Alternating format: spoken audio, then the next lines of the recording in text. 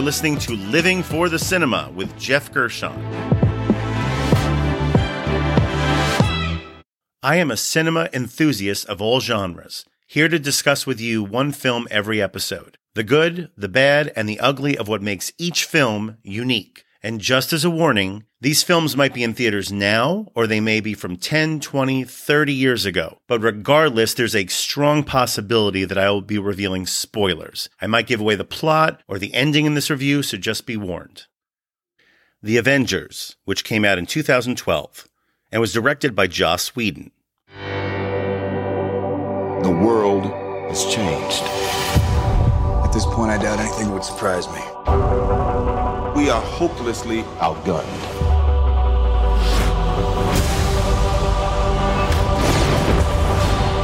Mr. Stark. Captain, it's time.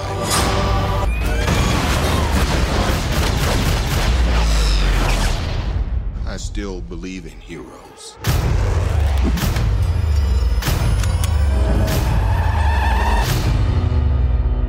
The Avengers. That's what we call ourselves. Earth's mightiest heroes type thing. I have an army. We have a Hulk.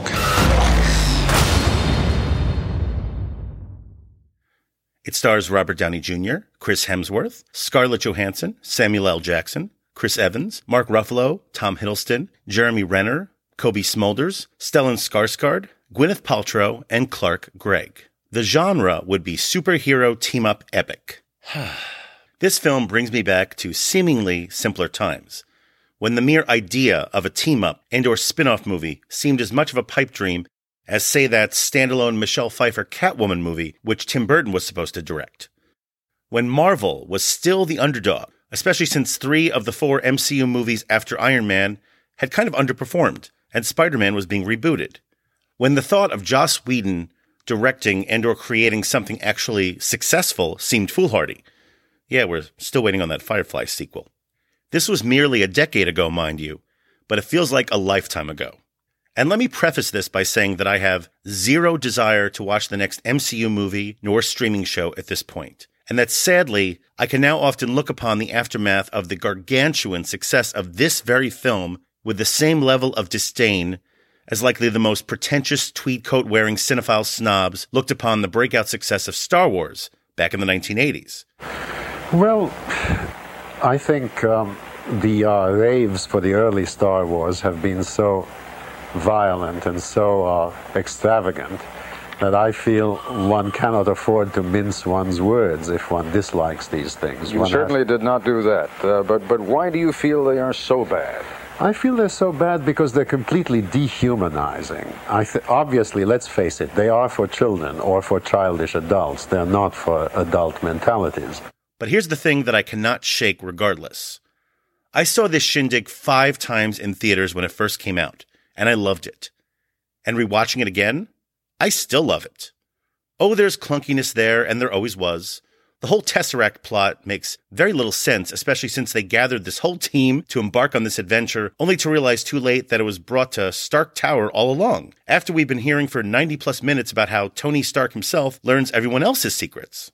No matter, this came out the same summer as The Dark Knight Rises, and the online chattering crowd was just way more primed to take down that film's plot holes instead. Besides, that movie just wasn't as much fun, sorry. And it's not a great-looking movie, The Avengers, I mean. Pretty flat cinematography, also a bit of a stretch to make downtown Cleveland look like both Stuttgart and Manhattan. I mean, this came out the same year as Skyfall, so we knew by that point that action blockbusters had the potential to just look amazing. Oh, and there's Cobie Smulders, trying to look determined as Agent Hill. Yeah, the less said about that, the better. But toss aside the negatives, and sorry, but this film just cooks. I realized it an hour into this rewatch, and we're talking an hour filled with so much exposition and technological gobbledygook, it could have just as easily been a season opener for Star Trek The Next Generation. But I enjoyed every single minute of it. The dialogue is fast, funny, clever, and still sufficiently grounded, with a top-flight cast delivering the goods, of course. It's also around the 60-minute mark that I remembered why this film achieved such a high level of success, after a nicely played scene between Downey's Tony Stark and Ruffalo's Bruce Banner. And this was more than it just being a Zodiac reunion. They are the science bros, trading stories about their troubled pasts, and both actors are really giving these characters 100% urgency and pathos, And it is scenes like these which help elevate this above most other superhero movies before and since. Now you see, I don't get a suit of armor. I'm exposed. Like a nerve. It's a nightmare. You know, I've got a cluster of shrapnel trying every second to crawl its way into my heart. This stops it. This little circle of light, it's part of me now. Not just armor.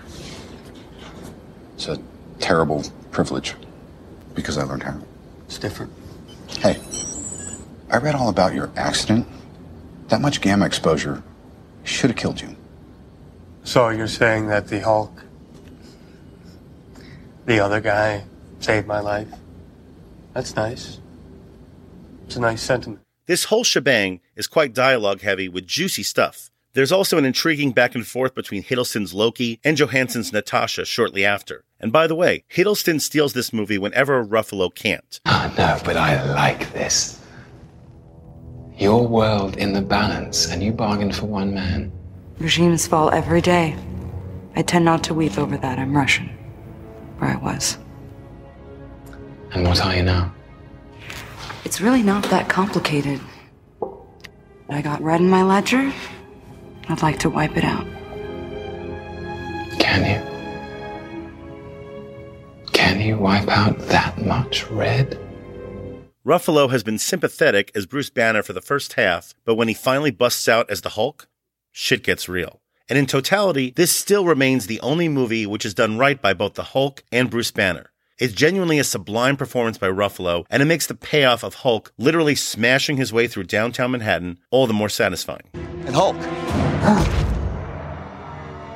Smash.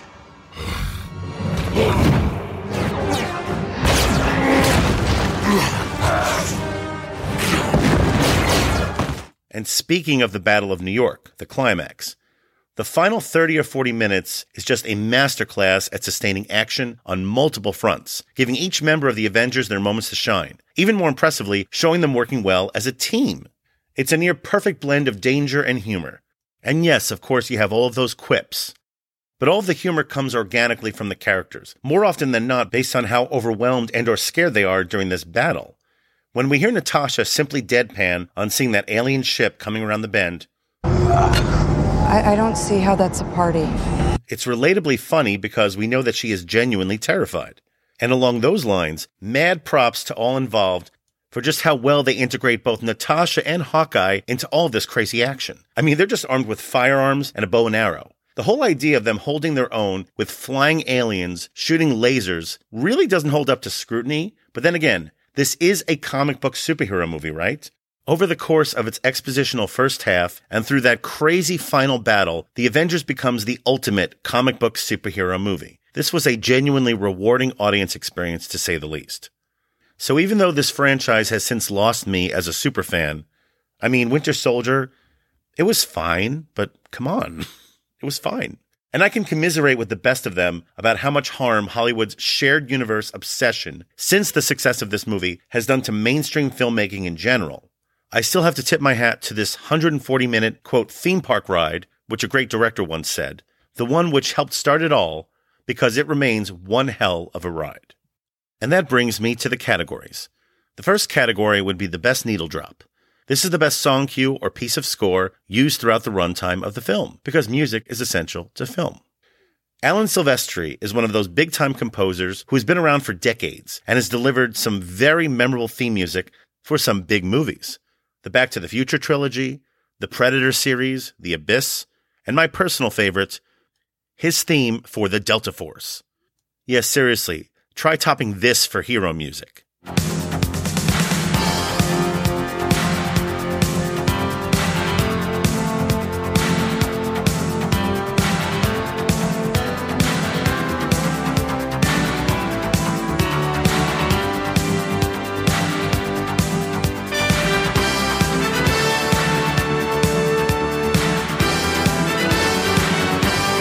And speaking of hero music, what he composed for the Avengers is a bombastic mix of horns and strings, with some triangle thrown in there for good measure, just generally rousing stuff, and never more so than during that critical sequence kicked off when we hear Bruce Banner utter, "That's my secret, Captain. I'm always angry." Yeah, you know the one, We see Ruffalo turn from the camera, transform into the big green guy, literally smash down that alien vessel so Iron Man can pull up and blast it. We then see Chitauri warriors hanging all over nearby skyscrapers, letting up battle cries. And then, that 360-degree hero shot, panning around our heroes all together gearing up. It is truly one of the most earned audience applause moments that I can recall seeing in a movie theater. And Silvestri's music is critical towards pulling it off. This track is fittingly called Avengers Assemble.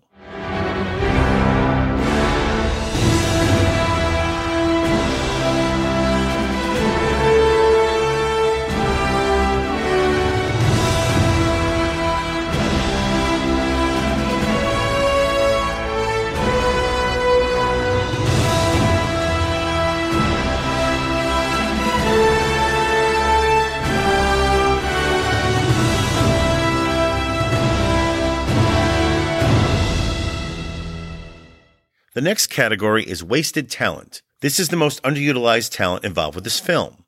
Okay, I'm going to veer a bit with this category, as I am going to actually focus on the highly anticipated Iron Man sequel, which ended up being a very perfunctory prequel to this film. Why was so much talent wasted on Iron Man 2? Speaking as someone who adores the first Iron Man and thinks it might even be the best film the MCU has ever produced, along with likely being among the greatest superhero origin stories, it was not long after the surprising smash success of Iron Man back in 2008 that Kevin Feige and crew made formal announcements of the, quote, shared universe which would follow, leading up to the culmination in 2012, the release of The Avengers, the ultimate team-up movie. Included among this slate were Captain America, the First Avenger, and Thor, and these were both pretty strong standalone movies in themselves. I like both of them. Unlike Iron Man 2, which granted does have some funny moments involving Downey's Tony Stark and Gwyneth Paltrow's Pepper Potts, and one pretty strong action sequence early on. But wow, talk about a cast of strong supporting actors who are generally wasted in underwritten roles, barely there to move the plot forward and or set up the forthcoming Avengers movie. Samuel L. Jackson, Sam Rockwell, Don Cheadle, Scarlett Johansson, Clark Gregg, John Slattery. Blink and you'll miss her, Kate Mara. Yep, she's in this movie. And saddled with a god-awful accent, and even worse god-awful hair, with a parakeet to match, Mickey Rourke. Yes. I want my bird. A bird? You want a bird? I want my bird. I can get you a bird. I can get you 10 birds. I want my bird. Now, some might say that Iron Man 2 had to happen to properly set up the Avengers, but I respectfully disagree. Any Avengers characters who were introduced in Iron Man 2, like Nick Fury or Natasha, they are actually given more depth and context in the first hour of the Avengers regardless. As a prequel to the Avengers, Iron Man 2 is just a complete waste. The next category would be the trailer moment. This is the scene or moment that best describes this movie. Wow, this is such an absurdly stacked category. And it's thanks to moments like these that 10 years later, Marvel Studios has become the institution that it is today. So many that I will simply need to briefly list them. There's just too many. Enough! You are all of you beneath me. I am a god, you dull creature, and I will not be bullied by that.